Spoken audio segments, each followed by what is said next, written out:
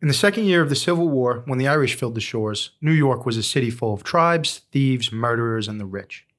The battle for control of the 5 Points was a constant between New York's most notorious gangs, the Dead Rabbits and the Natives, until the Dead Rabbits were disbanded after the death of their leader, Priest Vallon.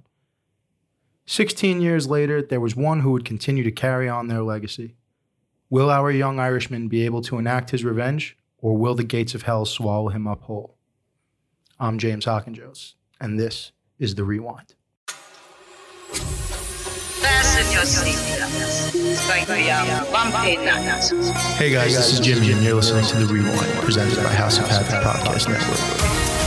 Your scientists are so preoccupied with whether or not they could, they just don't think they should. Never tell me the odds. The Rewind. The Rewind. The Rewind. It's showtime. All right, and we're sitting down here. We got Emily Short and Gage Zangi. Emily, give the people your credentials real quick in the industry. Oh, God. I graduated with a bachelor's from School of Visual Arts. I have a production company called Tiger Pack Productions, and I've been doing all different types of things in the film industry for years, including hair and writing and all that stuff. So it's kind of like a general thing on me. What's up, everybody? I'm an amateur, just an amateur. I pick up cameras and I shoot people for a living. I work in the industry, mainly on commercials. I shoot, light, edit, color, and I watch movies a fucking lot. And bachelor's degree as well. And a bachelor's degree, which doesn't mean anything at all. It really doesn't. It literally just means we spent 4 years in a classroom learning how to make movies and write them. I'm just the guy with the microphone. That's my list of credentials. I'm here speaking about it because I own the equipment. You have a better reason to be here than we do right now. You don't need us for this, but we need you. Well, today we are going to be talking about Gangs of New York, which is one of my favorite films. I think it's one of James's favorite films as well. I don't know about Gage. How do you feel? It was. Okay. For a long time. It was. And then you know what? I rewatched it for this. And I came out of it with a few disappointments. All right. Oh, I kind of feel like I almost want to start with the disappointments, but why don't I start with your score? What's your score on it? If 1 through 5. Overall, if you were to... 1 through 5. Now I got to break my number in half. Yeah. I was going on a 10 system. No, you carry could, the 1. It's 1 through 5. And like you were, Decimals are good. Yeah. 3.75, Ooh. I think is where I'm landing. Because I was going like 7.5. You know what? I can't even do that to it because it is such a good movie. I'll go with 4.20. 4.2. That brings us to an 8.4 out of 10. Yeah, because it was like high 90s for me, like up until yesterday. That movie was like a solid 95 out of 100. And then I got distracted by some things in it, and that is kind of cranking it down a bit. What distracted you? What brought it down? Honestly, Get into it. There's just like some editing things that were like weird, that was like, I see other workarounds that you could have done. And the one that gets me the most is that like right in the beginning, after that big fight, the kid goes and runs off into that fucking the Cave of Wonders. Whatever the shit that brewery turned into. It's like a Universal ride. Yeah, like absolutely insane. Runs through the doors, and then this other kid wielding a fucking 7-foot piece of timber swings it at some guy's knees, which like that was sped up so much and so jarring that I was like, I really wonder what made them say, hey, we have no other workaround than to speed this clip up like that much. So I would actually argue that this is probably one of Scorsese's most stylized films. Yes. And like you could clearly say the other one I'd probably say is maybe Shutter Island, because it's not his typical like styling in a way. Yeah. It is, but it isn't. And there's certain moments in this film where you're like, oh, that's classic Scorsese, or like, oh, that's a classic like homage he likes to do to stuff. Mm-hmm. But in general, it doesn't really scream like a Scorsese film. Yeah. As much as like a Goodfellas or another one of his. Well, he's got. I do put this in the category of like Scorsese films, because then he's got other ones like Silence, Passion of the Christ, that other one. Yeah, It's not like Color of Purple. That was Spielberg. No, yeah. He made some other thing on like a farm. You don't remember this? No, no. What on a farm? I'm pretty sure he did like this one film that was like set in like a southern farm. Was it Color of Purple? No, that was Spielberg. Yeah, and I think tonally it was like the same. I think tonally it was the same, but in terms of like, or am I thinking of The Color Purple and Spielberg? I feel like you're thinking The Color Purple. It's Cece. Possibly. No, and it's like the ending with the beautiful coloring, and they have the gorgeous head wraps on. Really, if I remember the documentary that I saw them talking about this in, I'd be like, oh, okay. Because it doesn't even, this conversation does not matter if the film is not Scorsese's film. Well, anyway. So, running it back. So that like weird editing thing was like, that one, I was kind of like, okay, so there must have been something where that was the best out. Because Thelma Schoonmaker is a phenomenal editor. Yes. And she's been editing every film of his, and I love them all. Yes. I love the pacing.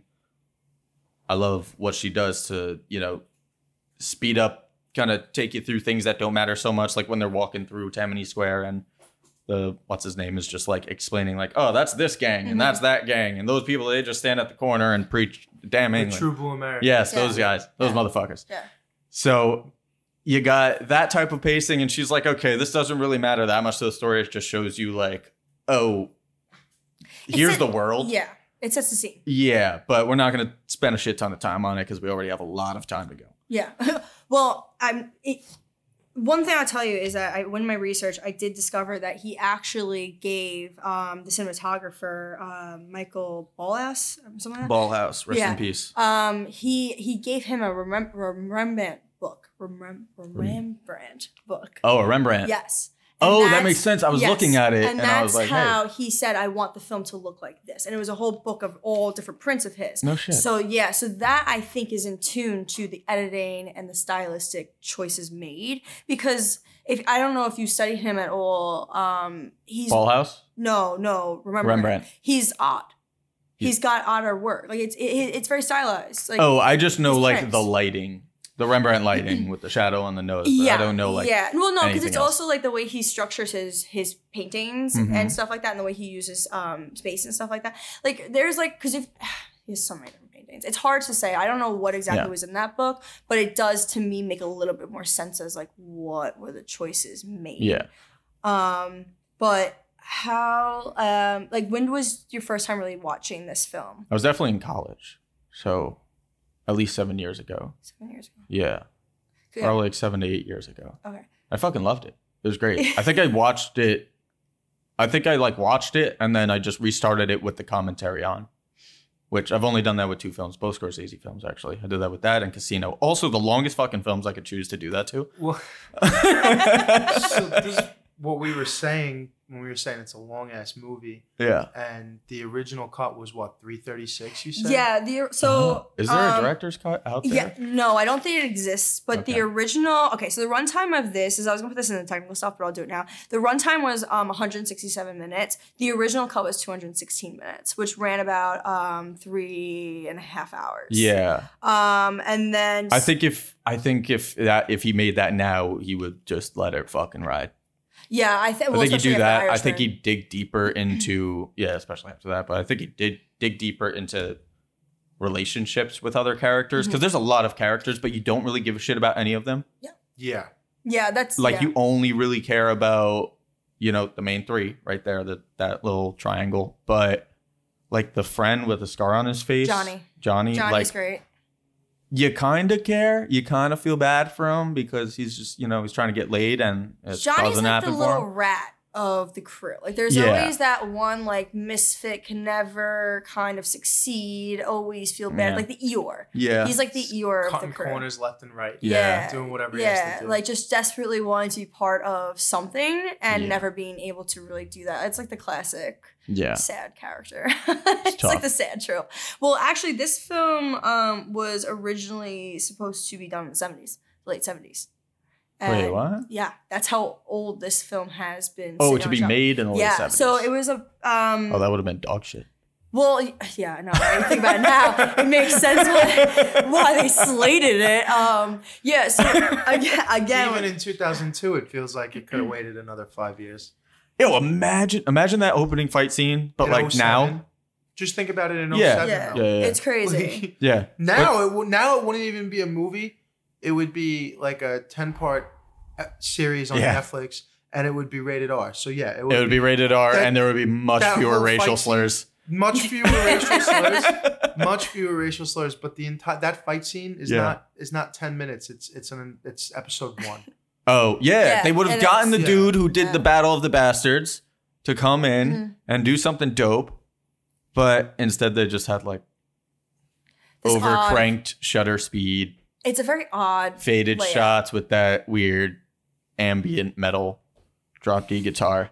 Yeah, rewatching it, And then today- someone came, their cheek ripped back. The fish It hook. was a lot. That fish hook. I never noticed that until yesterday. He like, dude puts fingers in mouth and rips his cheek off. It's the 5 points. It's Yo, disgusting, yeah. it was a It's dark place. 1846. Yeah. When I close my hand, it makes a fist.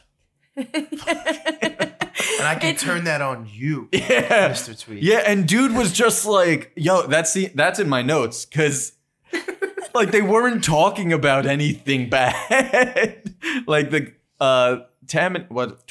Tweed or Tammany? Well, it's Boss William- Tweed, but he Yeah. ran Tammany Hall. Gotcha. Okay, so Tweed was just like, Butcher, I hear you, but we're not talking about that. We're just talking about taxpayer dollars. And then goes on to just list things that taxpayers pay for. And he's like, fixing roads, plumbing, police officers, fire department. And the scene just slowly fades out as he's listing municipal responsibilities. And it just goes into another scene. I'm like, how long did he go Yeah, on? Like they're just trying to School systems, healthcare that we want to implement. sidewalks. Yeah. My fire department, not the other Yeah, gangs. traffic lights. Yeah. And we're gonna pay firefighters. So Yeah. that it's Yes. not just another couple of street gangs fighting people. So I'm gonna ask James, what was your score on it? When we sat down to watch it, I said it's gonna be rough. This is the first movie we're doing because it might be a 5. It might be a 5. And then there was a point. Well, you can't do a 5, and here's why. I think it's about 20 to 35 minutes too long. I think Cameron Diaz, that whole you could cut her out. You could cut her out of the whole movie, and you lose nothing. I think you lose his ability to care for anyone at all. Because his whole thing is like, I got sent to fucking Roosevelt Island, whatever they called it at the time, Blackwell Island. Hellgate. Yeah. Hellgate at Blackwell Blackwell. Island, yeah. Yeah, but yeah. So he got sent there and then was just kind of like yesing the priest to death the whole time he grew up. And then when he finally got out, he was like, Bible, of course. Yeah, you let me out on good behavior, whatever. Classic Scorsese shot. Yeah. Yeah, Bible. Yeah, the Hucks water. the Bible, hucks the Bible off the bridge, Yeah. and all of a sudden the water's black for some reason. Well, it's the East River. And then he... Even then, it was a shittle. Even in Yeah, 1860. actually, probably more so than people just throw in their shit. There's Yeah. no plumbing. He's just No. fucking right in there. So, But carry on. 4.6. 4.6. I say 4.6. So 92. I say 4.6. Big fan. That's an A. It's in my top 10. And you said college was the first time you saw it. This movie came out in 2002. 2002, yeah. So you figure its DVD run is around 03, right? 04, 03. So I'm anywhere between 9 and 11 years old the first time I saw that movie, specifically like the first half hour. And it got my parents made me go upstairs. So like you can't finish watching this. So I probably wound up finishing it closer to be like 12 or 13, but I'll never forget the first time I watched this movie. Because only a couple of times my parents had to kick me out of the room for something. And it was like that, and then The Sopranos and Nip Tuck. Those were like the big 3 that I've ever been kicked out of a room when my parents were going to watch. And that fight, I'll never forget sitting down on the floor watching that fight scene in the beginning. As a little kid. yeah. Dude, it was lit. And I remember because I was probably 10, so Yeah. I was confused. I'm like, they're gangs. It's a gang war. well, how come no one has a gun? My dad had to explain to me that it's 1846 or whatever year it is, Yeah. and that guns weren't really They were had. Yeah. Yeah. Samuel or Colt. respected. Samuel Colt was in his fucking garage working up something. Yeah. Yeah. Yeah, literally. Something that would change. Change the course of the Western expansion. change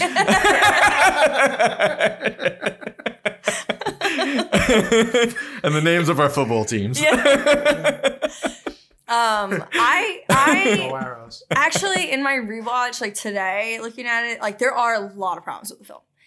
It's not a perfect film. It's not even. It's what I would say. It's probably one of Scorsese's best, but it's more so because of the content, the actors, like not necessarily because Scorsese directed it. Mm-hmm. But I still love this film, and I think I rate it like a 4.1 probably. It is a little too long. I mean, you could tighten up a lot of different stuff. But it makes sense, like the length. Like I don't really question it. Doesn't really bother me. But if someone turns around and say, hey, cut this film down to X time, like, yeah, I know where I'd cut. I could see where I'd cut and stuff like that. I definitely would probably cut down Cameron Diaz's role a little bit. But the problem is with Cameron Diaz's role is that I think they kind of used it wrong. I think they kind of forced it on you a little bit too much instead of letting it breathe naturally. Like it was like, oh, we need a female lead for this film, and that's kind of how That's it exactly played. it. It's like the show. That's why I asked you who wrote it, because I forgot the Yeah, writer so- slash director that I'm thinking of, who's like notorious for just jamming unnecessary women love interests into movies that don't necessarily. Oh, you talking need about David them. Fincher? Yeah, it might be Fincher. Yeah. It might be I Fincher. think you're talking actually. yeah. Yeah, absolutely. Does he do that? Yeah, he does. It's Fincher. Yeah. Fincher just forces like main female love interests into movies that don't need them. Give me one. Social Network. Bang. Kate Mara. Yeah. You don't need that at all. I mean, yeah. I mean, okay. Brenda Song played a phenomenal part in that. Yeah, but she we wasn't need his her. love interest. No, I know. I'm playing. Yeah. And again, that she was like She was a fucking real- assault. It was a real like right at your role. Like she Yeah. had no depth to her. Like his female characters tend to have not a lot of growth and not a lot of depth to them. It tends to be more about the plot. He's a very plot based filmmaker. Like some are character based filmmakers. Yeah. You know, so it's like that's just him. But I mean, Yeah. you I think that's what surprised me about this film, because Scorsese is a character-based filmmaker, and he just like left some characters to be kind of one-dimensional. which I wonder if you saw the director's cut, if you would still feel that way. I don't think so. Yeah, so that's why I'm like, I don't know. The time doesn't bother me. Like, it's just I don't get to watch it often because, you know, what you kind of got to plan ahead if you're going to jump into a 3-hour film. Yeah. So I'm not worried about the time. I feel like it could use more time to develop those characters, like Johnny or John C. Reilly's character. I don't give a shit. There's so many faces that you're like, oh, that's John C. Reilly. is John C. Reilly's incredible. Happy Jack. oh, he's such a good actor all around. In this movie, he's incredible specifically. Yeah, he plays Happy Jack in this. Real quick, I'll go over my when I was a kid, this like obviously 2002 it came out, so we were kids, and my parents were nuts when it came to content, movies, and television. And my brothers were a lot older than I was, so I watched this film growing up. Like this was talked about in my family. Like Goodfellas was talked about in my family. So I was very involved in filmmaking as a young kid, and this stuff, like I was used to it. And then being such a history person, like I love this stuff. Like anything has to do with history and stuff like this, love it. And the fact that Scorsese does kind of in this try to be very accurate to some things also kind of is awesome, because when you read about the 5 points, like there are accuracies towards the ending, which I'll go into this later, but towards the ending with the riots, that stuff really happens, you know? And so it's kind of interesting that he took a real event and molded it around this story, and it actually causes a crazy emotional reaction at the end, because you don't necessarily get that satisfaction that you may have been looking for, or you may have. It depends on who you are as a person and a audience member. But anyone, do either of you have anything else to say real quick about like your backgrounds on the films or your feelings on the films before we go take a quick On which break? films? On this film. On Oh. the film that we're doing a podcast on. We're gonna- the main film. I thought this whole thing was about the film. this whole thing is about the film. But no, I mean like any personal experiences, any personal things you want to say about it before we go take a break and come back with some technical issues. Yeah, no. Technical stuff. Okay. No. James? Nah, just it definitely still after the rewatch, it's in my top 10. Oh, Big fan of it. it's still, yeah. There's just a lot of incredible things that we'll get into. Daniel Day-Lewis is throwing heat the whole fucking movie. Yeah. Insane. He's throwing The best actor. Liam like, Neeson he's just throwing 101 miles an hour for 20 pitches. yeah. I'm in and out. I'm striking out 3 batters and I'm out. But we'll get into all that. I love this movie. We're gonna take a break and we'll be right back.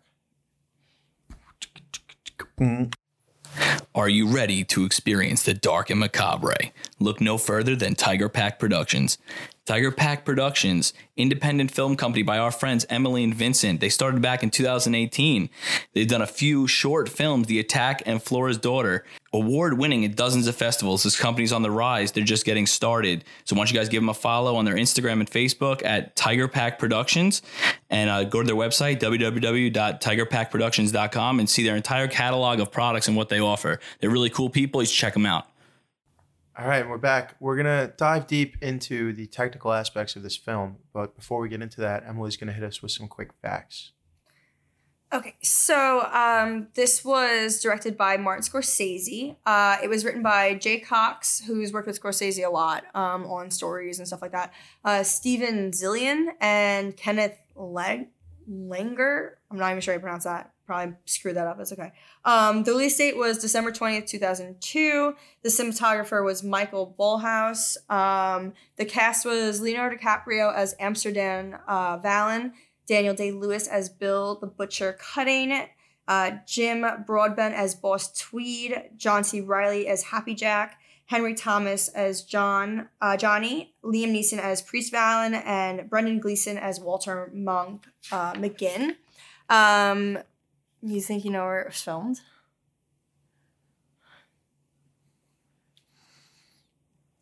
Definitely somewhere in Croatia. No.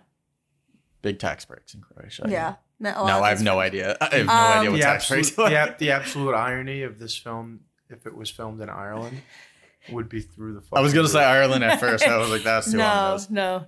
It was filmed in Italy and Queens, New York.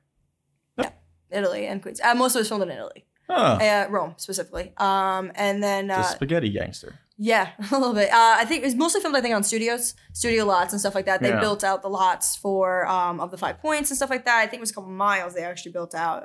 Really big sets. Budget? $232 million. No, this is 2002. $202 million. No. Do you think you have a guess? 79 million. No, you'd win because it's 100 million. Oh, just flat out? 100. They're just like round it up to an even so 100. it actually Yeah, was, give it a quick full 100 million. It was lower. It was about, I think, 87 million. And obviously, of course, it went up to about 100 million. And it got to the point where Leonardo DiCaprio and Scorsese took salary cuts to keep the budget down. Oh. So, yeah, it was a very expensive film. Diaz was pissed because she was only contracted, I think, for 6 or 7 weeks and ended up being on set for like 6 months. So it was one of those like crazy films. Have we not learned yet? No. You just need more than what you think. Yeah. There should be an algorithm in your little Excel sheet, because I know you use Excel sheets to do this. And it's just at the bottom, total times 2.5. Well, it's like in sales. And that's how much it'll actually cost. No less. No less than this. Well, it's like in sales, because you have your number you could hit. You have the number that corporate wants you to hit. And you're going to reach somewhere in the middle. Yeah. So Scorsese probably turned around and was like 200 million. And the studio was like 80 million. And they like agreed on like 87 million. And then Scorsese was like, well, I told you. I told you I wasn't going to hit that number. So at worldwide gross, cumulative was 194 million. So in reality, really was not profitable. No. It really did not do very well worldwide. I don't know what the DVD sales or like at-home video sales were or anything like that, but that's I'm sure it crushed DVD sales. I'm Yeah. sure, I'm yeah. sure it crushed DVD Especially sales. like when Blu-ray came out, like HD. That was a film a lot of people ran to get because Well, it even, was like- just beautifully shot. the movie came out right around the time where DVDs were like everybody had a DVD player, and it was like everyone went out and like, you know, what are the first 5 DVDs you're gonna get? Gangs in New York might be on that list. Yeah. Shot On. What do you think of Shot On? Panaflex. No, close. It was an Ari Flex. 235. No, Ari Flex. Yeah. 235. I don't know that one. Yeah. I think Probably. there was 4 or 5 different ones that they used. They were all Ari Flexes. Yeah, but yeah. Okay. I couldn't even tell you. If you Google, it'll come right up. But it's kind of makes sense. I think Aris are pretty standard. Even now, still they're pretty standard. Yeah, you're kind of going between that or Panavision when you're shooting film. Yeah. And of course, obviously, we all know Scorsese's notorious for film, but this was 2002, and digital was not what it is now. So some technical things about the film. There actually were real gangs. The Dead Rabbits, the Billy Boys, the Pug Uglies, 40 Thieves, all real gangs. The Bowery Boy was a real gang. Some of the real people, Hellcat Maggie, she's in the beginning. She's the one that files her teeth and she got the claws. You see her throughout the film. She was a real person. I think she was only like 25 when she died, but she was a big person in the 5 Points, Irish. In real life, she was only 25. In real life, she died Okay. about 25. Yeah, Because she had to be like 30 something in this movie. Yeah, that's not accurate. But Well, the yeah, person because is. she- Because the first time you saw her, and then it was 16 years later, Yeah. and she was still. Yeah, so if she was 16 in the Kicking ass and beginning, taking years. you know, like, yeah, she'd Yeah. be well over. Paying well over for a that shot age. out of the all sorts thing. Yeah. With an ear. Yeah. So the some fun little things was the natives. They called themselves the natives. They were not natives, but they were like the native Protestants of New York, and they kind of felt they ruled New York because they were born there. Their parents were probably this is our immigrants. land. They had that real like rah rah. Yeah, it's our that world. MAGA thing. Yeah, that MAGA thing going on. This film kind of is a real mirror when you look at it sometimes. But they were mostly English immigrants, born from English immigrants. They hated the Irish when they were coming over. The Irish started coming over to New York in droves right around the 1940s, which is when the potato famine began in Ireland, and sending them over because they had no food. And right away they were just... The 1840s. The 1840s, sorry. Did I say 1940s? Yeah. No, well... Just say 1940s. No, I'm sorry. The 1840s. Different immigrants by that point. Much different That we immigrants had at that fucking point. problems with. Well, we'll talk about that on another film. All right. So, quick little facts would be the upper middle class really did travel down to the 5 Points in these field trip type things. Walt Whitman was someone who went down. Mark Twain was someone who actually went to visit the 5 Points. They had, just to be like, hey, look. Yeah, this, just literally. glad I don't live here. Literally, it was like going to the zoo. It was really they would go with the police, and the police would escort them, and they would go human around fauna. and look around at people. Yeah, it was crazy that, and that's where our country comes from. America, baby. A lot of the Irish did actually end up going into the Civil War because when they got off the boats, they were handed money and told, "Here is your Yo, card, that was you're such a going cool in." sequence. Yeah, That sequence they were also was. they were also given papers and told to sign to come into the country, and they didn't really speak English, Yes. and so they just didn't know what they were signing. Yes. Yeah. A lot of times. Yes. I mean, that sequence That's the starts American with. way, baby. Yeah, Just- that just- thing starts with the dude being like, and this paper declares your citizenship, and this one Yes. enlists you in the army. Makes Yeah. you a private in the Union Army. And Yeah. that really did It happen. was like 1, 2, go off, get outfitted. Yep. yeah. Yeah. Don't even, and then they're getting online, and he's like, when are they gonna feed us? And then the fucking coffin comes off and gets planted, and I was like, that's such a good one shot right there. Yeah, and it really does give you a sense of the world that they're living in at this moment, and it was like that. I don't even know where I was. Oh, the fire scene. So the fire scene is probably one of my favorite scenes in the entire film because it's so accurate. So when fires would happen in the 5 Points during this time period, there was fire brigades run by the gangs, the Billy Boys and all these people. So as soon as the fire would start, one of the gang members would run, hide the fire hydrant like you actually see the guy do. So then the other team would come and be like, where's the fire hydrant? While this other crew is getting ready to find another fire hydrant. So they're fighting the fire. Then they start fighting each other. And because the cops were Irish and they hated the Irish, when the cops came in, they'd all start fighting the cops. So the houses would just keep burning. And people would be stealing the houses. So that actually did happen. That was real accurate to the times. And things like Boss Tweed and Tammany hysterical. Hall was a real person and things like that In too. the movie, it's hysterical when they're at the whole fire scene's happening, and then because of all the ruckus that's going on with the cops and the two fire brigades fighting each other, by the time Billy shows up, they pretty much looted the house on fire. So he just goes, "Fucking loot that one." It's like, there's nothing wrong with my house. Yeah, things This is like my that. house. Yeah, this is my house. What are you doing? This is my house. I live It's here. not on fire. Yeah. This one's perfectly fine. And he gets decked. Yeah, Yeah. that stuff like that really did happen. Slugged in the mouth, and now we're gonna take all your nice stuff. Yeah. Yeah, I hope you only have wooden spoons. 'Cause if you have metal spoons, we're taking them. it was a bit of They're a making wild toilets out of them. time. It was a bit of a wild time down in Chinatown, which is now what modern day the 5 Points are. That was a question. That was a question I had. Yeah, Right. it is based. It was Chinatown pretty much. So the streets, I actually have them. It's Baxter Street, Bayard Street, North Cross Street, which was changed to Park Street in 1854. Orange Street, which was changed to Baxter Street, also 1954, and Mulberry Street. And then there's the Bend. And so that would be the 5 Points that is in modern day Chinatown, which is still obviously there because it's built into our landscape. Imagine if Five Corners in Ronkonkoma was lit in the 1800s. Oh, like that. That's our little 5 Points. It's the Yeah. same kind of deal without a town square. Yeah. It's It's true. literally We the don't same have deal. Paradise Square. If you just knock down that Joe's Coffee place and put Paradise Square there, that's Yeah. fucking the 5 Points, baby. Yeah. Hell yeah.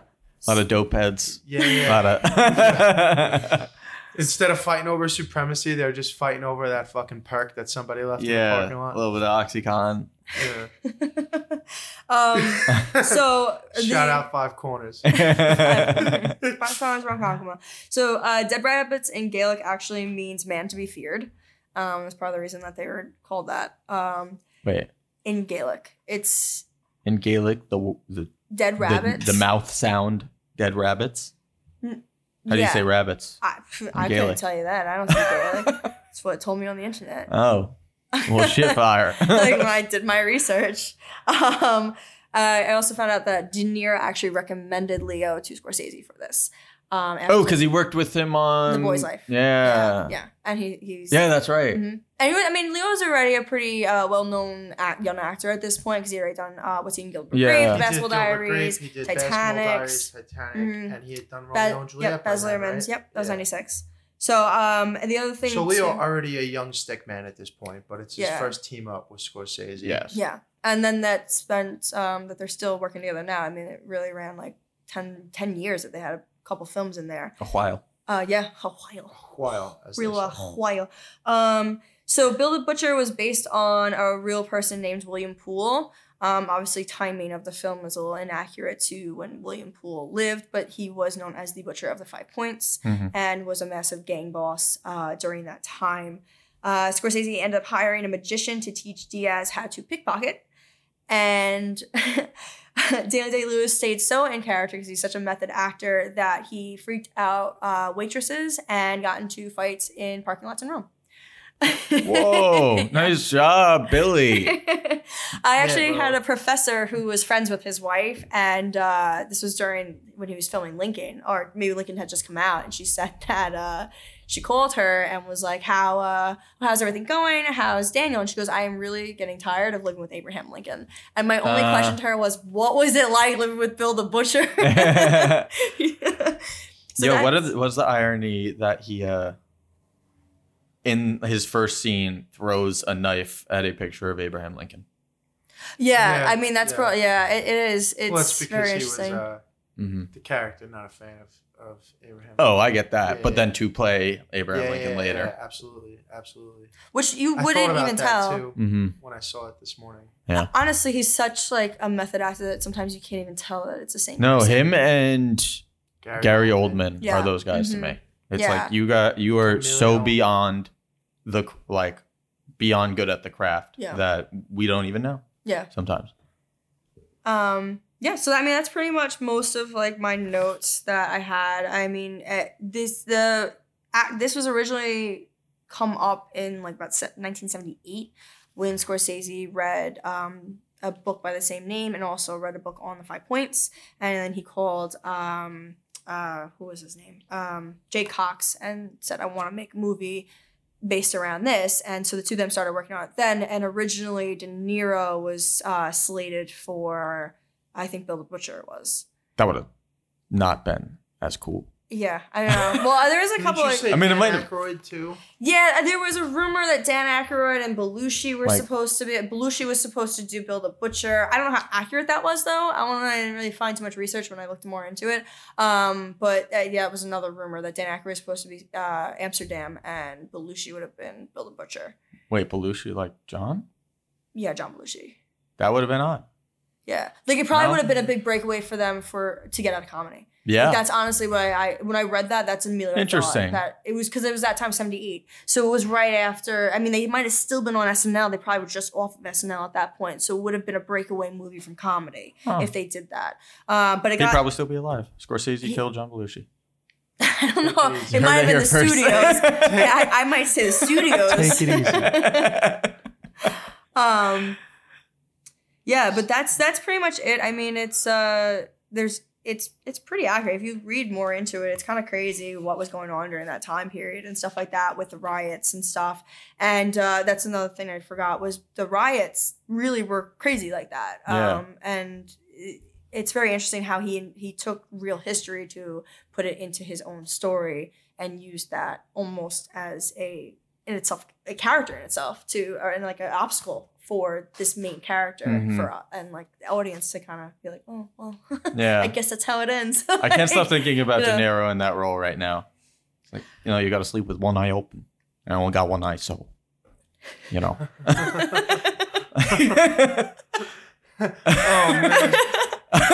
might I'll be have damn and he's square in his blood. 2 coats. It's, I can't. I killed the father, then the son. I can't picture anyone else but Daniel Day-Lewis in this role, if I'm being real. Like, there's no one else in my mind. How about I trim the ears? And the beak off the head. Make a soup out of that head. Could find a better head than that, Bill. Such a quotable fucking movie. It's pretty good. There's so many great lines in this movie. We'll get to that, though. Yeah. We'll get to that. She is a prim-looking stargazer. Prim-looking stargazer. And, like, is that like a modest compliment? Or, like, if Emily heard you call her a prim-looking Prim-looking stargazer, like, would you basically just call her Thotimus? Like, what, like, was it a term of endearment? Yeah. Are you a nasty fuck? Yeah, are you a creep? I can't tell. I Is think that You're coming right. from Johnny, it's a term of endearment. I think No, that was from was that Amsterdam. from Amsterdam? Amsterdam. I Yeah. don't know. I thought Johnny said. no, maybe because it was wasn't. his first time seeing her. That's and he right, was that's like, right, "Yo, you're right. she fine." Yeah, maybe Yeah. it wasn't a term of endearment. Shorty then. bad. No, I think it was. No, I think it was. I think it was good, but like it was a positive thing. But was it creepy? It might have been like calling her sexy, Yeah, like modern day sexy, where it's like it depends on the Like, girl. Damn, Some Bill. girl might Damn. be okay with that. Damn, some- babe. yeah. you I'd know? like to turn you into How you a get toaster all that strudel. and all of them pants? I think one of my favorites. Oh, girl, you shit with that ass? Damn, girl. So let's get right into it. We're gonna talk about the script and the pacing of the film, and we're gonna go to Gage first. Gage, how do you feel about the way it was written and paced? We already got into it a little bit about how it's a little long. We did. I disagree with the long sentiment. I think I'm not bothered when watching the film. I'm never like, when is this going to end? I want to go do something else. Every scene pretty engaging, So the length doesn't bother me. I, in fact, think they could have used that time and maybe even a little bit more to start hammering some other characters in, like Johnny. Johnny, you could have felt for him. Yeah. a little more than you did. Yeah, I agree with that. Death doesn't hold the weight that it should have Yeah. at the end of that movie. And part of it's kind of like you deserved it.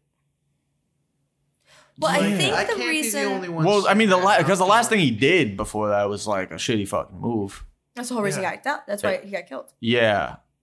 He really got killed because Bill the Butcher saw that he was non-loyal to anyone. Yeah. Because honestly, if he showed that he was loyal to the dead rabbits, like yeah, he would have had a target on his back, but it may have not been. But not that. but the same as everybody else. Right, exactly. Like the way he got killed is like that's the way. Yeah. Like, But now he's a sneak thief and a dishonorable man. exactly. But I think that scene. I think the reason you can get emotional, because I mean I get emotional from that scene, but it's more because of Leo's performance than it necessarily is our connection to Johnny.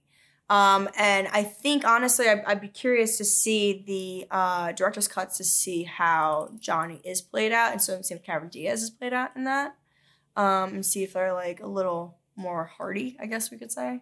Yeah, like imagine Cameron Diaz was more into Johnny and like took that dance with Johnny. And like had some scenes like where they're having a thing, but then she's also kind of like, oh, but Leo too, he's like mysterious. And then like just that little build up meeting that point, I feel would have hit harder than just like, oh, this kid has a crush. The girl is a streetwalker. The girl is a streetwalker and a turtle dove. So, I mean, who cares who she's into? I feel very who cares about the whole Cameron Diaz role. I feel that, and that whole part, it was leading up until when they were about to do the dance and that whole segment where I got up to go to the bathroom and she asked me if I wanted to pause it. And I'm like, honestly, no. I feel like the next 20 to 30 minutes of this movie could be gone. You could just lop it off. Like, Just the at the point in the movie when they're fucking, when they're doing the dance, and then when they're banging, and then he's fucking sitting there and giving him the whole speech about how he doesn't sleep. Oh no, that is the best scene in the movie. Do you think so? When Bill the Butcher is just sitting there, imagine opening your eyes and then just man with one eye, an eagle on the other one, draped over him an American flag. He had just been shot like 3 hours prior. Yeah. And he's staring at you waiting to talk. After you just shared a bed with his girl. With his favorite girl. And then he compliments you on it. Wow, wowie, wow. Wowie. All right, sorry about that. We had some dogs barking going on where we're recording right now, so we took a quick break. We're going to come right back. We're talking about the scene when he just got shot and he's draped in the American flag, creeping out on Amsterdam, making love to Cameron Diaz. Gage, take it away. This man leaves it all out on the celluloid. This whole fucking movie. He does it in every movie, but some about their relationship in that scene where Leo is clearly like, you're the last person I fucking want to talk to right now, and you're kind of hitting me at a vulnerable time when I'm already vulnerable. And now I'm naked. Well, I think it's such an interesting scene too, because it's that point where Bill is starting to kind of figure out who Amsterdam really is. And not necessarily that he knows for a fact that he is. Did Johnny tell him before? No, it's after that scene, right? Yeah, it's after. Yeah. So it's like he doesn't necessarily fully know, but he knows. Like he knows that. No, that's like the closest they are at all in the whole movie. Yeah, and then it all goes downhill. Yeah. I don't know that, because that's the thing about Bill the Butcher. No, it's right after he saved his life. Yeah, but here's the thing, like Bill is that type of villain that is always waiting for the other shoe to drop. That's how he wins. Because he knows that you're going to come after him at some point. He knows he's the most powerful person in the city. So it's like keep your friends closer, your enemies closer. And it's that kind of moment where, yeah, he's expressing gratitude and thanks, but what's behind that? Because I don't think it's true. I don't think it's genuine what he's saying. Yeah, because I guess Amsterdam was kind of weird when all the strippers were down there and they're like kind of chilling. And he's just getting like hammered. Yeah. And that's like, yeah, so that's what I'm saying. Like there's like you already know, because the thing is Amsterdam right after that, he has that moment of like a breakdown because he's like, I just saved this guy's life and it could have been done with. Like Yeah. it could have been over. And that's when the monk comes over and kind of grabs him. You're and like, he's- that was bloody Shakespearean. yeah, he's like, you know, Shakespeare's boy wrote the King James Bible, and he says that great line that I think I wrote it down actually. If you're not, if you're not going to be strong, you better be smart. It's like that old Irish saying, and that's that kind of moment of like, yo, I know who you are. Everyone's kind of figuring you out at this point. Like you look like your father. Like you are your father. You act like your father. And it's like even though he didn't grow up with his father, it's like you can't change your lineage. Like you will show those characteristics. And it's like, And his face is like everywhere. yeah, and everyone knows who Priest Vallon was. I mean, they celebrate the day the natives won back the land. Like it's a whole thing. So it's kind of like, and that's kind of one of the writing things too, where it's like, I mean, they did a pretty good job. You don't really question why they don't recognize him because it's also been 16 years. I mean, he's hardened by being in an orphanage, but it is kind of a little writing thing where you're like, you know, could people that really knew him, like the cop, like Happy Jack. Well, I mean, all the main Hell- dudes, yeah. Yeah, Hellcat Maggie. These were like aunts and uncles to this kid. So would you really, really not recognize him? Like, I don't think I would. I don't think I'd recognize a fucking child. You saw the last time you saw the kid, he was 4. Yeah, and now he's 20. Now he's 20. Yeah, now he's 20. no, I mean, I get, no, that's what I'm saying. I don't really question And it 'cause also, it's possible. It's the 1860s, and people are dumb. There's not really pictures. No. So that kid is a memory from 16 years ago to Yeah, you. but Johnny And has no. He also says it in the beginning that he picks up accents from up the river. And even though they don't sound much different even though all the New York accents, they all sound the same. even to though these people. all the New York accents don't sound much different from each other, anything outside of fucking centrally where like the 5 points all sounds like you're Irish off the boat Right. to them. So I mean, you know, it's 1863. It's not 2020. Obviously now, if you had a nephew, if you didn't see Mason for 16 years, you bumped into him 16 years later, you'd probably figure it out after a month or two. I'd probably But- figure it out pretty quick because he Yeah. looks exactly like my brother. But there's a million pictures of it. Yeah, okay, he looks exactly like your That's brother. what I'm saying. Yeah, Like that's But- my point. Is that it? Like they kind of infer like the reason Monk was able to figure it out was because of what he was doing. So I'm saying if Monk, who was someone that wasn't as close as Happy Jack or Hellcat Maggie, can kind of figure it out. Yeah, but Hellcat Maggie's a drunk. I'm not. I So know. she- I'm not. I think saying only Monk figured it out. only Monk. And Figured but he it, figured it out from the jump. And then He figured it out. pretty and that's quick. the only reason why he was able to tell what he was doing, because he was like, why would you be back here otherwise? No, yeah. I'm not so saying like it. I personally, it doesn't bother me. I think it's explained enough, but I do think that that's something that could have been. Yeah. Like, it's a little like there's some things like with the writing too, where it's like I go back to being I wish I could see the original because I wonder how much was actually cut out by like the studio and time constraints and stuff like that because Hellcat Maggie's in it a decent amount not to have much character to her. Yeah. Like she's in it like how many more scenes do you have? Same with I feel like Happy Jack I kind of feel like is established because he's the cop and stuff like that. But like his friends, like there's a lot of The bald dude, whatever his name is. characters. What's the bald dude? Oh, Who got nearly fish hooked. oh, I forgot his name. McGoin. Yeah. Yeah. Yeah. That's a great scene. The 50 he cups. he gets fucking lit up by the firing squad at the end of the movie. Yeah, And that's it's it's a incredible. great scene. Oh, I don't remember that. At the Oh, it's end, great. Yeah, he at the end after During the riots. when they're trying to have the fight and the riots happen, Uh-huh. all the cannonballs start blowing off, and then the riot control cops show up.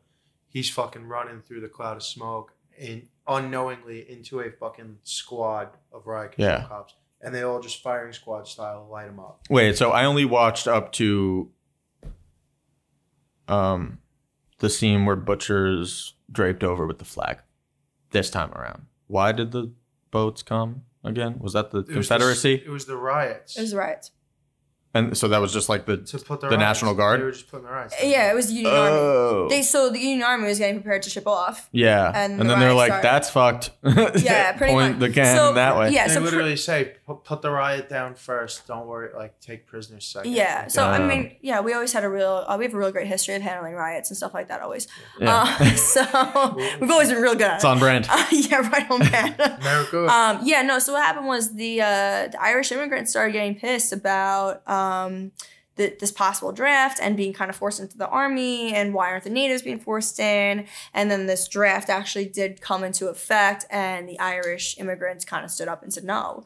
And the natives said, well, you came to this country, so you're going to fight for it. And it was a whole big thing. And it did take, a lot of people died. A lot of people died during that riot. The Union didn't ship off. They ended up turning around and going to the cities and trying to disarm them. And I think it took about a week to fully disarm the mob. And the ships came back and were blowing up cannons, and it was great. It was a great time in the 1860s. We're real good with riots. We really know how to handle them well. So we not lightly, we touched on this a lot with the cast. Anything either of you wanted to add? Casting, anyone you would recast? I'm perfectly happy with the way this movie came out. I wouldn't really want to recast anybody. Liam Neeson. No. No. I mean, good Liam Neeson. Home run. Big thumbs up. Prepare to receive the true Lord. So Liam Neeson was actually supposed to be cast as Monk, and he asked to be cast as Priest Vallon. He was like, I don't want to. Yeah, he didn't want to be Monk. I want to be in and out. I don't want to go to Italy. I want to be in and out shooting 3 weeks. I'm not trying to be in Italy that long. My argument about Daniel Day-Lewis is that if you don't have Daniel Day-Lewis as Bill the Butcher, I think that Leo is the whole movie. I think he's the scene stealer. I think we don't talk about Leo enough because Daniel Day-Lewis is that good. Like Leo is fantastic in this movie. His acting is phenomenal. I mean, like the whole Johnny scene. The reason that personally to me you feel any type of emotion is because of Leo. Leo carries the entire Cameron Diaz bullshit. Like I don't feel like they had any chemistry, the two of them. No. The whole thing, the whole dynamic of it. I understand your point. I think you just don't like Cameron Diaz. No, I got no problem with Cameron Diaz, dude. I have a problem with Jenny Everdeen or whatever the fuck her name is. Oh. I think the whole thing was pretty much useless. I think if you might be able to get someone in there who had more chemistry with Leo, and then maybe I might give a shit. I don't even care. You could have killed her at the end of the movie. It wouldn't have made any difference to me. There was a whole lot of names running around for her character. There had to have been somebody around that time, around that age, who would have had more chemistry with Leo. Kate Blanchett. Oh. Kate Winslet too. Oh, that's what I meant. Oh yeah, I was gonna say Kate Winslet. They're very good friends. They're very, very good friends. Okay, what's next, babe? Cinematography. Love it. Michael Ballhaus. Dope film cinematographer.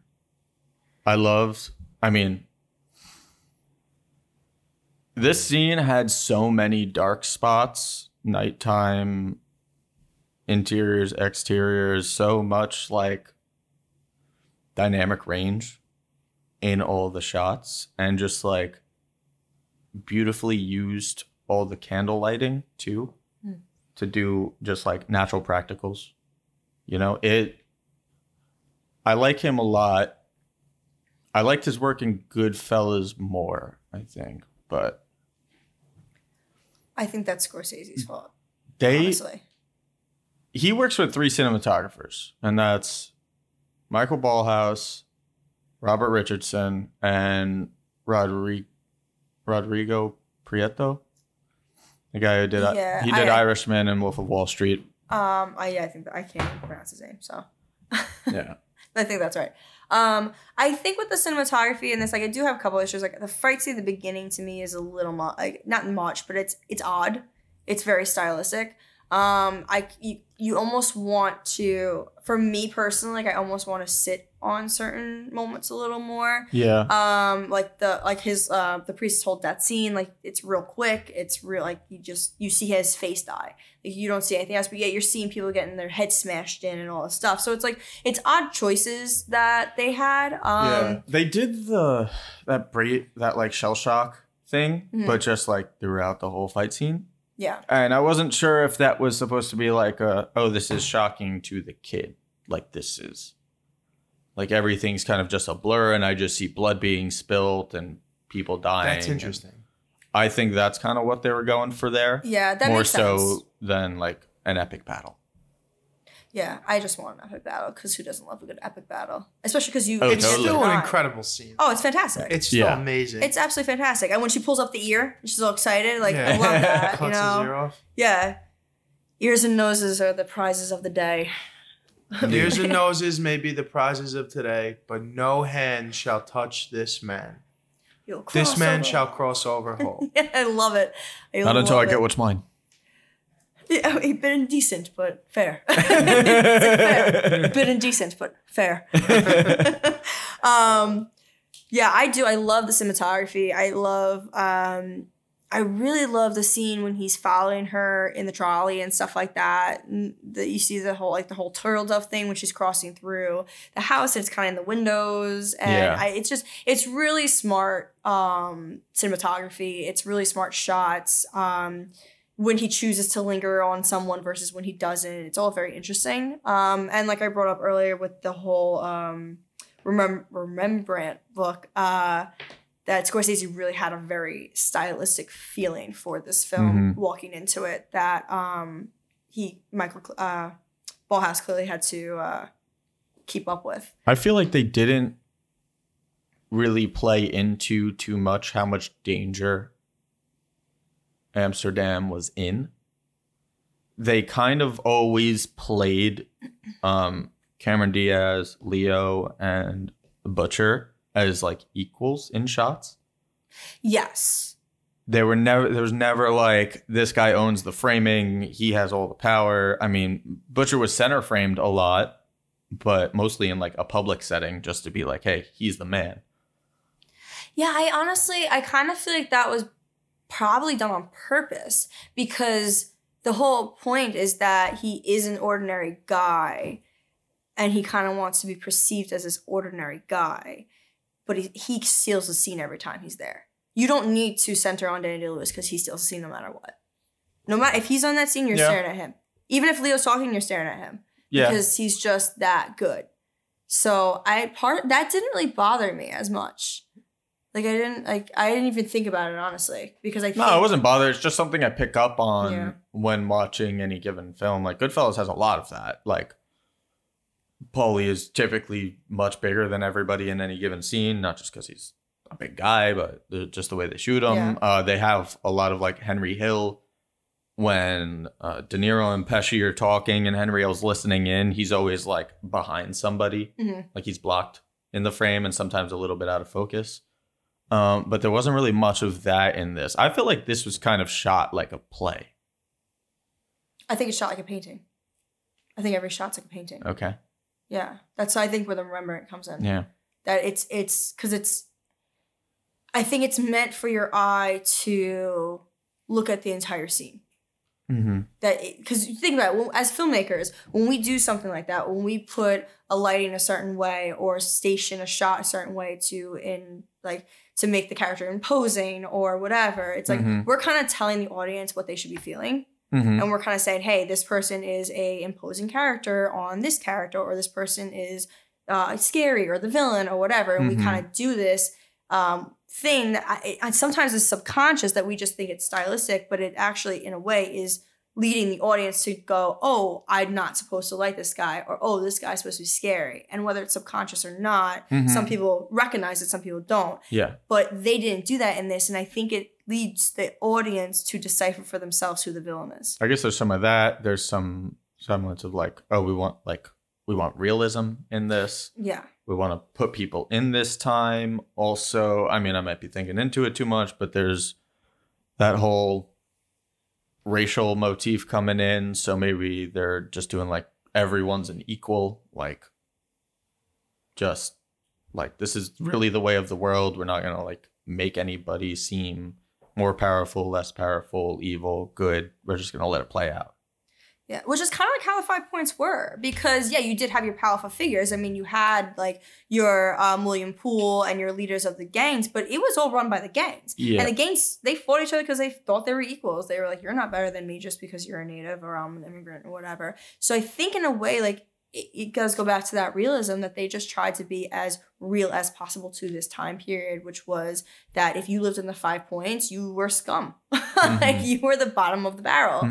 And even the butcher, even though he is this imposing figure, he's still a nobody when he walks down the street of Fifth Avenue. Yeah. You know, he's still looked at as scum. And even though, like, even when these people come in and he tries to like step up and be like, oh, well, you know, we'll protect you. And the cop's like, I'll do that. You're a nobody. To them, he is. So I think it's very interesting choices that I don't think Scorsese does anything by accident. Like, I think that everything is a choice with him. Yeah. You know? By the way, Monk getting thwacked, the way they did that in just like a shot and like, here it is, and didn't fucking cut in for anything. Like, he does that often, and I really like it. Yeah. I really like it. And I liked it in The Irish. I liked it in The Irishman. I liked it when Henry Hill was walking up the driveway and just fucking hit that dude with the butt end of a gun.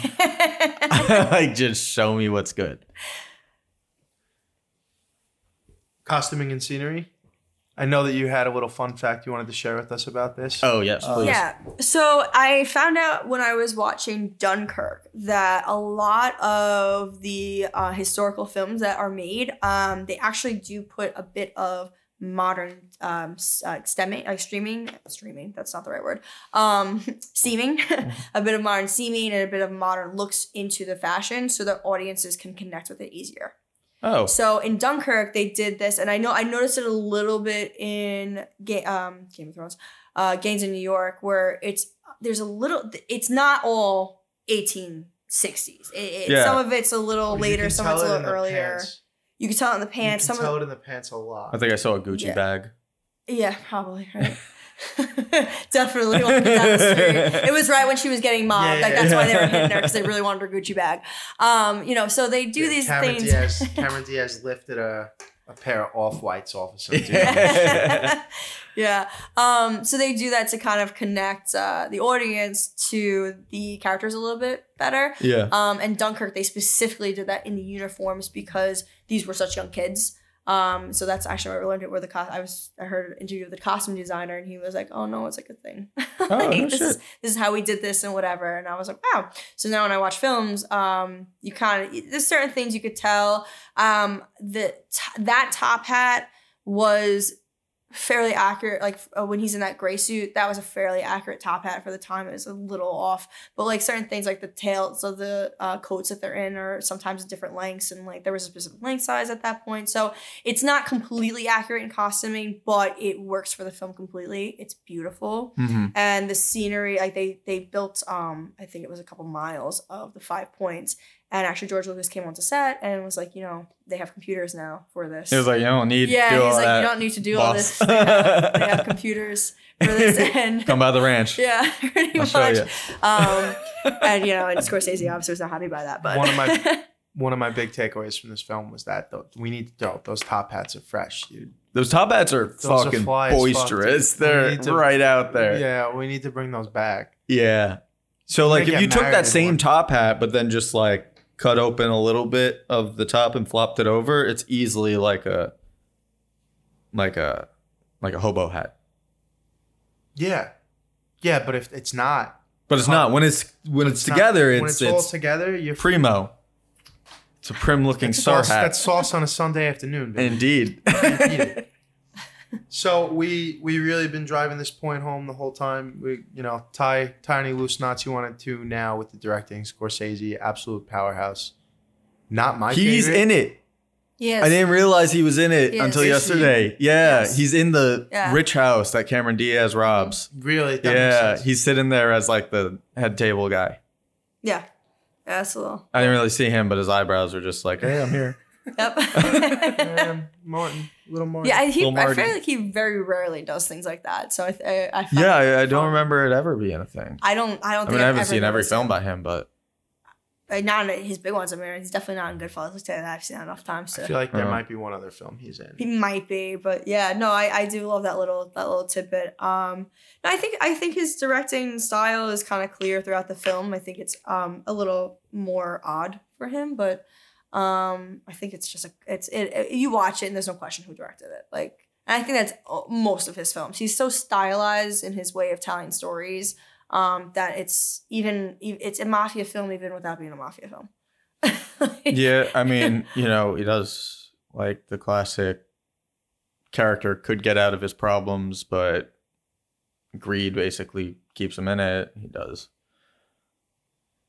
You know what he didn't do that is very him? He has a motif of brotherly love in all of his films. And that wasn't really here. I mean, I guess the relationship between Amsterdam and Bill was kind of, but that was more like father-son. I think it was supposed to be Johnny and him. That's what I'm saying. Yeah. No, I think it was supposed to be Johnny and him. If Johnny, if it was like, okay, we're in Casino now, and Johnny was Joe Pesci and Cameron Diaz was Sharon Stone, then maybe that would have worked out better. But then you have such a powerhouse like Butcher is that too much going on? I don't know. We need to remake Gangs of New York. That's what I saw right here. I honestly tit for tat, same cast, just with more Johnny. I would completely Same cast. Hey, Liam, what are you up to? I would completely Couple of rewrite. schmucks want to get you. No, you know who we'll switch Johnny though? Johnny will be the fence guy. And the fence guy with the first right after they rob the townhouse with the fire. And then they go to the guy and he's like who's in the 50% goes up Yeah. to whoever, and then we split the rest among us. And then so he's the guy who's in The Irishman. Yes. Dope actor. I couldn't say his name right now. Honestly. The other guy that's one of their boys. He's right in up a front lot. in the final fight. Yeah. Yeah, he's the one that he's like, I forgot what his He's name one of is. Johnny's boys. It's, Yeah. It's Johnny, him, and the black kid. Yeah. Yeah. I know Yeah. who you're talking Yeah, about. he's the one Yeah. that dies at the end he got stomped on by the Union Army. Did he die? Yeah. Oh shit. Oh yeah. No, I mean, well, you don't. It's we don't- implied. It's implied. There's no way he survived it. They had the bayonets and they're stomping on him. I mean, he's dead. Oh. Oh yeah, everyone fucking died. Yeah. Well, that's so I love the ending of this film. I know I have a lot of friends who don't like the ending of this film because it's a little unsatisfying. Because the riot is what kills Bill the Butcher. I mean, it's not Leo, because if we think about it, he was gonna die no matter what. I mean, that was a mortal wound that he had in his stomach there. Like, there was no surviving that sharp metal there. So it's kind of like unsatisfying in a way to the audience and to Leo's character. This like he just wanted to get him so bad, and he does, but it's unsatisfying. He's like, I didn't kill him. Yeah. The sharp metal did. Yeah. You know, like, and it's like, I love it. I think it's a great scene, but I know a lot of people who don't necessarily like it. I do enjoy the ending. Yeah. I do enjoy the ending of this film. I don't think it's unsatisfying whatsoever. I think it is a satisfying ending. I understand that he doesn't get the right kill that you get, but you don't get a satisfying kill in the beginning either. Yeah, but When he kills the priest in the beginning, that's not a satisfying kill either. Yeah, but it's also implied through the dialogue that was a brutal battle.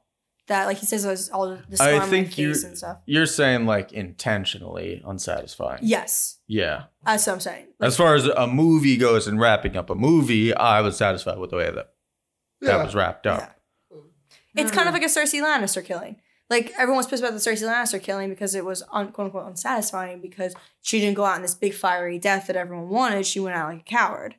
And to me, I thought her death was fucking perfect. I thought it was perfect to the character. Like in Jamie's arms, getting crushed by the weight of the very place she was trying to control the whole time. Yeah, trying to escape the fall. You know, I think perfectly to me, it's perfect. But yeah, I could see how like a lot of people turned around and said it was unsatisfying because she didn't go down the way they wanted her to. And I kind of feel it's the same way in Bill the Butcher, as they raise it up to be like this big battle and all this stuff, and it's gonna be this big, huge fight scene, and in reality, it's, you know, kind of destroyed by the Union Army and the rebels. Do we think Amsterdam went on to celebrate the death of Bill Butcher? No. No? I think he fucked off. I think he fucked off too. Yeah. I think he fucked off I think right he on moved to out of Cold Spring. Found a nice cheap Did they finally go to San ranch Francisco? style house. What? Did they Yeah, finally go to honestly, San they Francisco? probably fucked off to San Francisco. Yeah. What are they talking about? San Francisco? She buys Yeah. the ticket. That's where she's going at the end, and then she gets Yeah. mom And that's the other stuff. thing too that's so great about, like, you know, obviously this is a period piece. So that she pulls up the fucking map and it's like, this is the fastest way to get there. And it's like, you leave fucking New York, you go all the way down through the canal.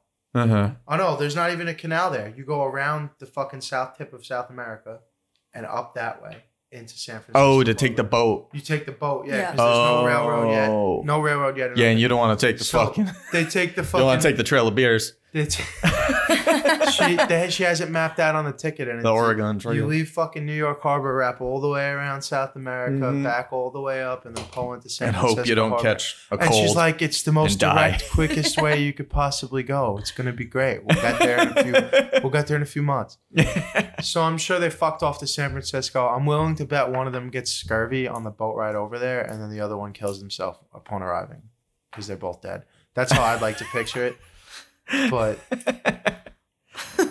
So Amsterdam knows nothing about people or society, right? No, he's When a he gets fucking into this. sociopath, Yeah, dude. he literally he from goes, six. He goes up, into essentially educational jail at 4 to 6 years Yeah, old. gets pounded with some religion. It doesn't Yeah. enter there at the all. priest definitely backdoor him when he's in there. And then he fucking comes out Daddy. anywhere between 18 and 21 with one goal. One thing he's thought Yeah. about for the last 16 years. Kill Daniel Day-Lewis. Well, you know what they say. They know what they say is that psychopaths are born, sociopaths are made. So, Yeah, real sociopath thing. 100%. Like a diamond, So built if- under pressure. That's all we got on. Something new every day. That's all we got on that. We're going to take another quick break, and then we're going to come back. We're going to look at the Oscars from 2002, and we're going to give out some awards of our own. Hey, buddy. How's it going? You remember the good old days growing up, being a kid, going to middle school, not having a job? Mm-hmm. You had some stuff you had to do, right? Yeah. A little bit of chores. Some parents might call them. I hated that. Helping out around the house, you know? Yeah. This and that. Well, you have any you didn't like doing the most? What was your least favorite chore? My least Your daddy made you do growing up. Least favorite chore, out of doubt. Scrubbing the kitchen floor with a toothbrush. I hated that. Scrubbing the kitchen floor with the toothbrush, dude. Yeah. Your dad made you do that? Yeah, it was fucking brutal. What the fuck, bro? I'm talking about mowing the lawn, man. I did that too. Yeah, man, mowing the lawn, it's no fun. And guess what? If you live in Suffolk County, it doesn't have to be a problem anymore. Why? Because we could have Next Level Landscaping come take care of it for you. Next Level Landscaping, they specialize in weekly lawn maintenance, as well as fall and spring cleanups, thatching, mulch, seeding, and topsoil. If you live in the Eastern Suffolk County area, you give them a call at 631-739-1121. You speak to Michelle or Tim, and you let them know Hawk sent you. Again, that's Next Level Landscaping, 631-739-1121. Come get your grass cut by some professionals. Don't let Aunt do it with a toothbrush. All right, and we're back. So we're gonna go over the Oscar awards and our awards. So they were actually Gangs of New York was nominated for 10 Oscars, and they won. I don't think any.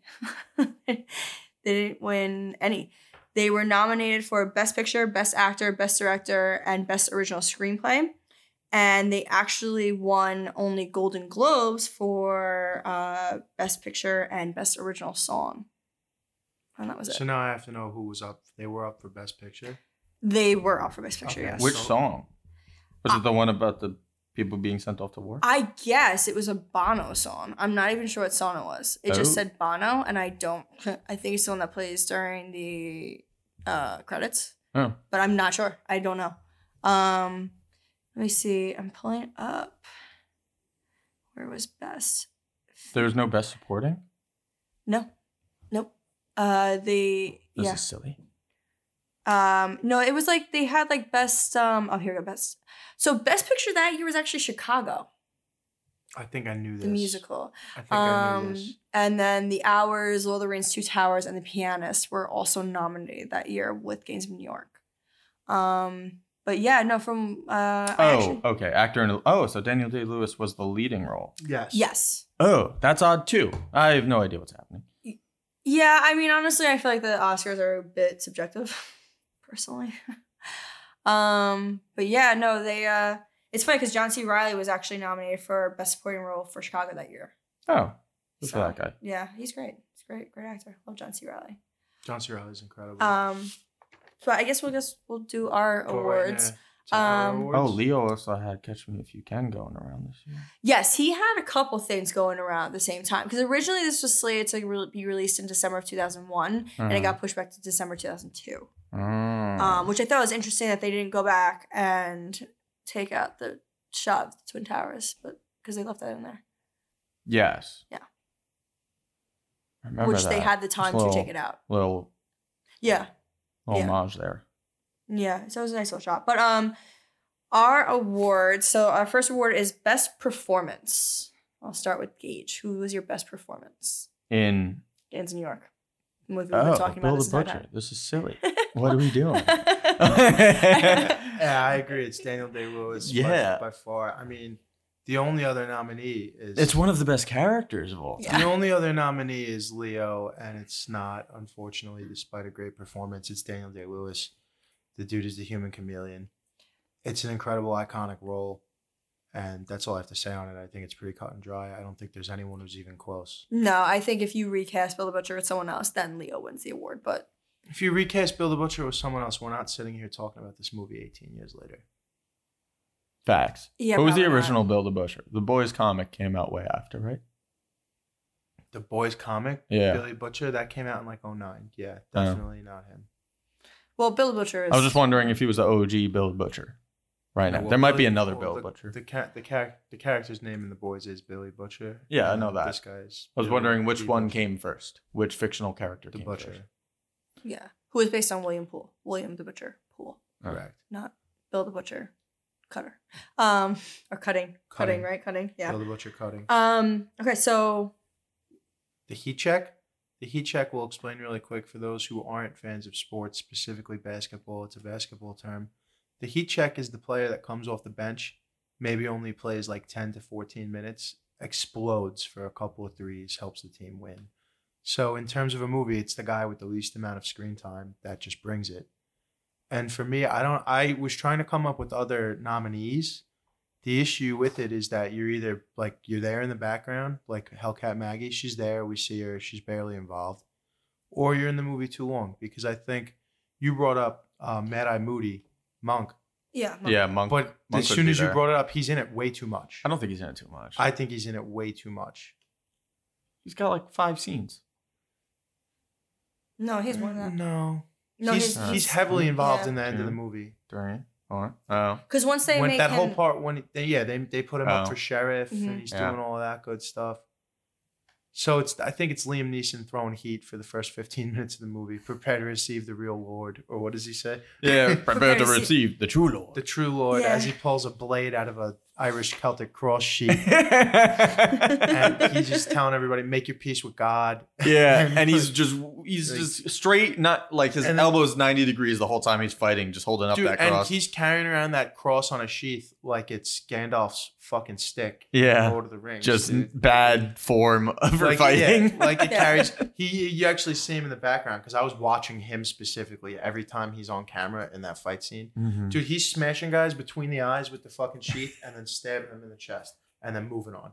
Smacking a guy in the head, slicing his neck. Next, dude, he's got 2 weapons and Yeah. one of them is the cross of Christ. Give him the 1, So- 2. Yeah, he's giving him the old 2-piece. fucking 2-piece and a biscuit, but it's a cross and then a not really well sharpened blade at all. And then even before the fight, he's shaving himself and the whole. No, you leave the blood on the Yeah, blade. yeah. Oh, It's dude, he's throwing fucking heat the entire time, and I don't see a world where it's not him. can I bring Good up on some Liam. things about this opening scene? First Yeah. off, you have no idea where the fuck they are. It's like we're in a cave. Okay, we're out of the cave. We're in this wooden structure. Oh, there's a shit ton of people here. It looks like people took a mine shaft basically and made Yeah. a home out of it. It's a Oh tenement no, it's a building. brewery. Oh, is it a brewery? Yeah, they come out and then there's the structure. There's a sign that says the old brewery, Yeah, but it's like tenement building. It's kind of what they. but it was makeshift tenement- repurposed. Yeah, it's like a for- makeshift tenement Isn't that building. isn't that the mission? No, the Isn't that mission's building on the mission. the mission. No, that building is at the 5 Points. The mission is on Roosevelt Island. No. That Roosevelt Island, Hellgate. I'm not that the mission. Oh, Their mission, the dead cat, the Protestant, not the Protestant, the Roman Catholic. The Irish were Roman The Catholics. Irish were Roman Catholics. The Roman Catholic mission is that building that they're in the beginning. That's where their church is. Yes. That's why that's their headquarters. Yes. Yeah. Yeah. May the Lord guide my hand against your Roman popery. I was hoping someone would bring up that line. I literally had it written down to say it if someone didn't.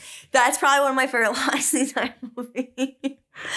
I'd probably say Liam Neeson too. I mean, just based on his amount of time in the film, it probably is one of the most powerful scenes. And I mean, this is a movie, unfortunately, where there's like 4 or 5 people that matter, and then everybody else just kind of exists in the framework of it. Because, like, you barely see it. Like we said, Hellcat Maggie barely see it. Yeah. Monk is in it too much. He's one of the guys that's in it too much. Everyone else you just kind of see hanging out. Well, I would say John C. Reilly is in it too much too. John C. but Reilly's he's fantastic. absolutely in it too He's much. fantastic. He's incredible too. There's the fence guy, but he doesn't really make an impact real hard. Yeah, he's eligible. Yeah. He's eligible, but he's not taking any votes away from Liam. Yeah, Mhm. no. That's the thing. Anyone that can stand up to Liam is in it too much. Anyone that has a rule that could stand up to Liam is just in it too much. So I have to agree with Liam Neeson. So most quotable scene or line. I have 2 that were 2 of my favorites. This first one is in Tammany Hall. It's Tweed talking to Butcher. It's the appearance of the law must be upheld, especially when it is being broken. When they're Yes. Yeah. Such a great line. I love the pause there too. He takes a pause. No, the appearance of the law must be upheld, even while it's being broken. He's fantastic.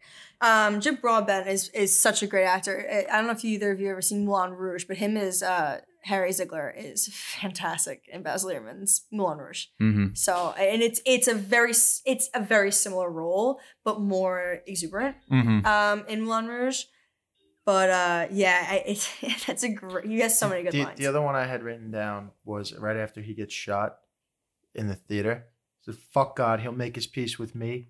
I'm gonna teach you to speak English with this knife." I'm gonna teach you how to speak English with this fucking knife. That's fucking incredible. And what is he saying? Yeah. I think he's making his peace with God. Fuck God, he'll make his peace with me. That's such a badassery. Yeah, that is I am such your a God. good one. He might as well have just said, "I am your fucking God." Yeah. bitch. And the other one that I've always loved is at the end of the movie. Well, not towards the end of the movie. You think it's the end of the movie, but then you look and there's 40 fucking minutes left. But when he tries to kill Billy the first time, when he tries to kill him, and he says, "You saved my life one night just to murder me the next, like a sneak thief." And then, of course, when they're hanging in the gallows and when they're about to go hang the people, there's a lot of crime right now. There's a lot of crime going on in the points. We got to send a message. What do you want to do? Think we should hang somebody. Because how many? 3 or 4? Which is it? Which 4. So those are my 4 nominees. Any more you guys want to throw in there? And then we have What to is the settle on- line? What sneak thievery, sodomy, and public detriment? What is it? Oh my God. It's sneak thievery, sodomy, strangulation, and enthusiastic detriment to the public. Enthusiastic corruption of the public good. And 1 count of enthusiastic corruption of the public good. I pretty much love any line that comes from Boss Tweed. I think he is the perfect politician. I really do. He's great. Even when they're burying everybody at the end, and he's like, buried a lot of votes today. Yeah. There's a great Fucking line. cock, dude. One of his best lines is, and actually right before that is, remember the first rule of politics: the ballots don't make the results, the counters make the results. The counters keep counting. Because he says, the guy comes over, he's like, "We've ran out of ballots," and he's like, "It doesn't matter about the ballots. Like, the ballots don't make the votes, the counters do." So it's just such a corruption thing, and I love it. And we go back to JFK. JFK is one of those presidents that did he really get elected fairly? I don't know. That's another podcast. But So which one wins? Wait, for what? The quote. Oh, Unless hold you on. have more. I have some more. I don't know Hit how us, many hit I could us. say, but I'm willing to bet there's a few you just avoid them. One of the ones I love that Leo says is, when you kill a king, you don't stab him in the dark. You kill him Yeah. where the entire court can watch him die. It's one of my favorite lines in the entire film. We did the potpourri line. That's a great line when the too. dude when he stabs the dude in the hand, they're playing poker. Yeah. You Please don't stab. Yeah. He goes, Please don't make that sound again. Yeah. Was like, it's a gentleman's game. Make a gentleman's bet. And he throws some change on the table, and then he's like, "Oh, I'm not trying to bet big, Bill." The great line too. Oh, that's a wound. That's a wound. No, that's a wound. Um, That's a You get- kill. But one of That's a wound. You have to pay for the pleasure of my company. Or whatever he said.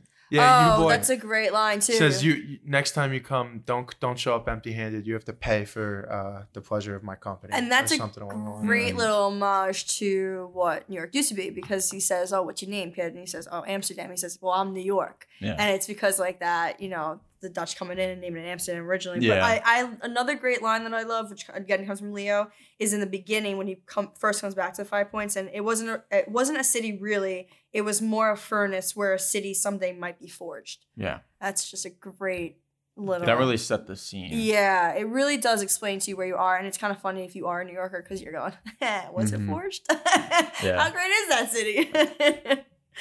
But I do think that the best line is the sneak thief.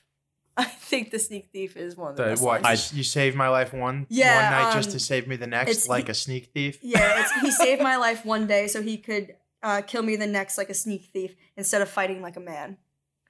I think that's like one of my favorite lines. But I also think one of the best scenes is the ending. I think the ending is one of the best scenes.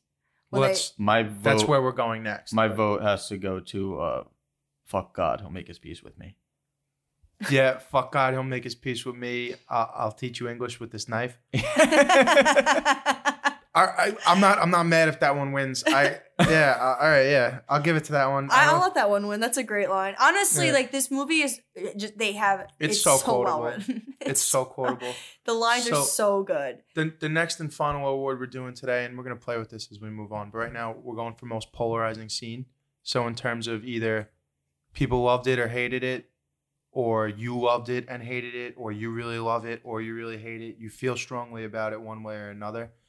And my pick is the whole sequence when they're getting off the boats and they're throwing the rocks. Go back to Ireland, you dumb Mick. and then they transition into signing up for the army without even really knowing what they're doing, and that whole thing. And why I love it so much. First of all, it's funny. Like, just go back to Ireland, you dumb Mick is funny to me. It's also, it's like a brick wall of a statement. It's like, all right, there's nowhere to go from here. I don't fucking like you because I know nothing about you. Get the fuck back to where you came from, you potato eating fuck. So the reason that I love it so much is because it's almost like it's so on the nose and done, not over the top, but it's so on the nose, and it's almost to a point where it's satire, you know, Yeah. where it's like, can you believe this is how, you know, we really used to believe and act here in America? But the sad truth of the situation is you could just take off those fucking britches and that old coat and throw this man in some jeans and a fucking Nike hoodie and a MAGA hat, Yeah. and it fits, dude. Just change the fucking race of the people. This is still what we're doing today. But we watch this movie and act like we're better than we were fucking 100 years ago. Yeah, I mean, I think anybody watching this movie now would see stuff like that and be like, "Oh, okay, I can This relate is what to we've that." been doing here forever. Yeah, Oh yeah. wild. Most polarizing scene. I just thought of another quote too that was pretty good. It doesn't win for me, but when Tweed comes in after Bill gets shot, and they're like in the naked chicks all around, and he starts talking business, and Bill's like, "All right, either sit down and shut up, he or says, shut up and get out." He goes, I got a fucking hole in my chest, so either have a drink and shut up, or shut up and get out. And he goes, I guess I'll have a drink. There's another great line in that scene where he's like, I forgot what he calls the girl, but he's like, careful, she's Frenchified. And I love that line. For me, I think that one of the most polarizing scenes, I also think it's the best scene, is the ending. I think just based on what I talked to a lot of people that they don't like the ending, and that's kind of why I put in the most polarizing. I personally don't think it's the most polarizing, but I could see why people don't like it because it's unsatisfying. I mean, for us as filmmakers and people who appreciate movies, I think we understand why it's done that way, and we appreciate that because, you know, it makes sense to us. But I can see how like your average Joe is not happy with that because you're all built up for this big battle. You get them walking through the tunnels. It's like a damn Disney ride again. The whole movie's like a Disney ride, and like and you It's know, like Pirates of the Caribbean. that's exactly what I think of. Like when the opening scene happens and you're traveling, they back out and you see like the craziness in 10 minutes. It's like that scene in Pirates of the Caribbean when they're chasing around with the broomstick and someone's getting hit with a bottle. I love it. It's like one of my favorite rides. But I think it's super interesting that was the choices made because even Bill the Butcher in that scene almost accepts fate. And I think in the beginning too, when he talks about like, oh, he's gonna cross over the river Hole and stuff like that, it's like that acceptance of this is my fate. I accept death in this way, in this manner, even though it's like not how I want to go. And he kind of accepts that like, yo, no one could kill me. Like he prides himself a little bit in this way that he's like, he pulls it out. And he's just like, yeah, like I'm dying this way. Like even you couldn't kill me. Like, and it's like, but then he asks for death. Yeah, but he was gonna die no matter what. Like he was gonna bleed out. There's no saving him. He's proud in that moment. He says, I'm proud to die a true I'm native. finally gonna die a true American. Does he say true No, native or true true American. American? It's Like true a true American. American. He says, I'm gonna die like a true American. And he's basically, in his mind, dying like his father, even though it's nowhere near the same, because his father died in battle. I mean, it's still battle, but his father died for the country, and he died essentially for himself. Right. You could say he did it for the 5 points, but 70% of the 5 points fucking hated him, and they weren't really doing nothing for him, or he wasn't doing anything for them. So it's kind of like this false sense of like, oh, like being as good or trying to be as good as his father was in his eyes. Because he paints this picture the whole movie about how his father was a true American and he died on the battlefield for you stupid micks, and now you don't want to, do the same, you have no respect, whatever.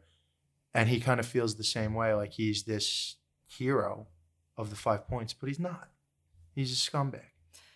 But you could argue that all villains think they're the heroes. They're the heroes of their story. More often than not. Yeah, But not always. Any good hero, any good villain, I mean. The good villains. Good villains, like a good villain is a hero in his own In right. the words of the late, great Heath, some men just want to watch the world burn. That was not Heath. That was Michael Caine. You're right. It was Michael Caine. Talking about Heath. Talking about Heath. Yeah. Yeah, I mean, Some men just want to watch the world burn. I don't have a good Michael Caine. That was nice Sean attempt. Connery. It sounded like a halfway decent Sean Connery. I do. but Every time I try Michael Caine, it turned into Sean Connery. Famous titties for 400. Dolly Parton. all right, so what's your most polarizing scene? What do you think? When Bill gets shot. Definitely when Bill gets shot. Because Amsterdam is there next to him in the start of the scene. They're throwing shit at Lincoln on stage. They're screaming, "Go back to your country." Like, Amsterdam has fully forgotten everything that he did believe in the beginning of the movie. And was so just under the wing of Bill. And then this dude comes in. His instinct is just like, protect Bill. Dives on the guy. Kills the first person he's ever killed. Yep. And then has that whole that is polarizing to me. Like, just being on an ultimate high and then realizing like, oh no, I'm just like mentally fucked right now. Like, I lost my way entirely. Yeah, I kind of agree with that. That's I a good felt polarizing that. scene. I felt that, and I thought about that when I watched that happen when he kills the guy, because that's when I guess today I realized it. I don't know if I would say that you don't realize it, but today, for whatever reason, I realized it. I'm like, oh, that's the first time he's actually really killed somebody. Yeah. Like, straight up pull the trigger. I mean, that we know about. But Yeah. Yeah. In the movie, it's the first time you see it. It's kind of implied. Yeah, and though, it's that just that's some what guy, it is. like, you have, like, that's it's just some guy probably with good intentions. And that's also part of, I never really got to it with the finish, with that finishing scene, that he doesn't really kill him, and he probably couldn't really kill him. Oh, like if he had to be the one to do it? Yeah, like it had to happen that way because I bet you that's just. I mean, we're talking about a fictional story that was finished 18 years ago, but just the vibe I got. Like he is not a cold-blooded killer or a murderer, and I don't think he ever. First of all, why do you try throwing a knife at a knife specialist?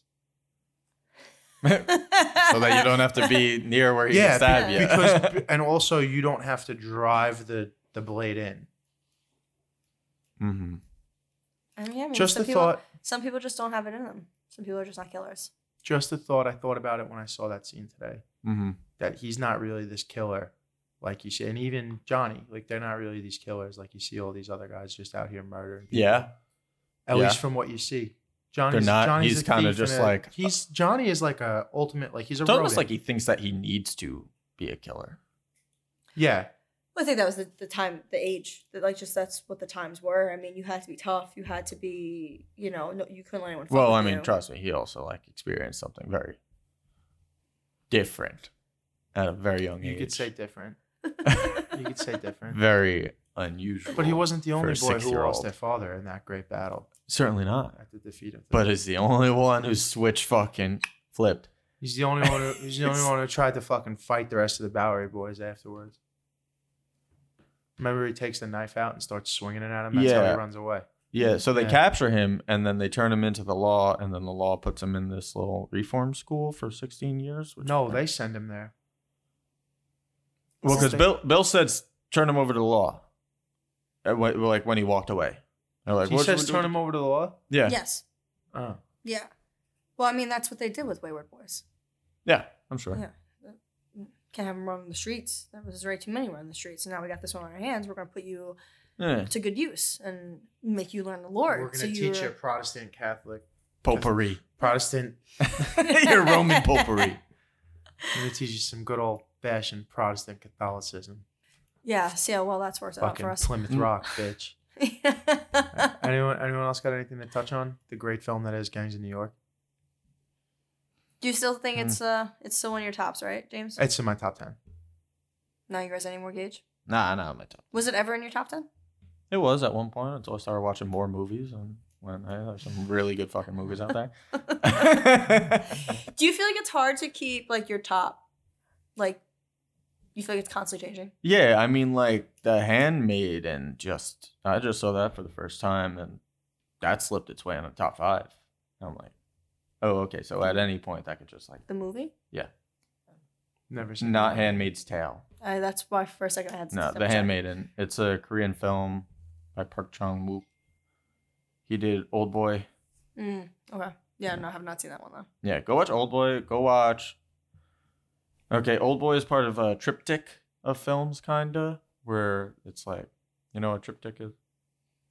It's like I may, but you should probably explain it to the listeners. So for those who don't know, it's it's when you go in a museum and you see 3 paintings side by side that are all have a similar theme, but they're 3 separate paintings. So he did 3 movies which have the theme of vengeance, and it's first Sympathy for Mr. Vengeance, and then Old Boy, and then Sympathy for Lady Vengeance. All 3 great movies. And they don't relate to each other than the thematic element Gotcha. there. All But right. yeah. Favorite movies, they change. Do you feel like that too, James? Your favorite movies constantly change? Yeah, but some of them are like in there. Like Just locked in. Like, Jurassic you Park have- for me, locked in. you never dislodge Empire Strikes Back. You're never gonna dislodge that out of the Mhm. number 1 spot, probably as long as I live.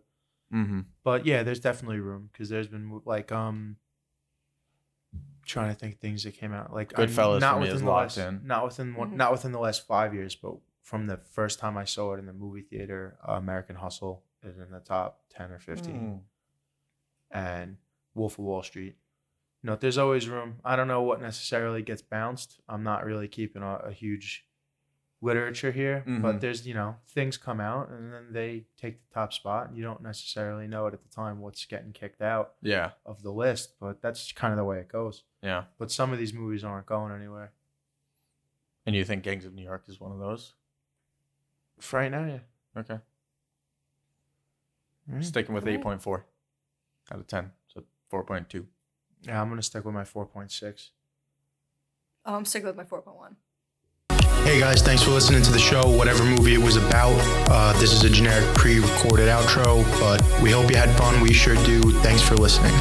See you next week. And the only prescription is more cowbell. We will not go quietly into the night. Stay gold, pony boy. I will not die sober. Get those fucking loose. That's all, folks.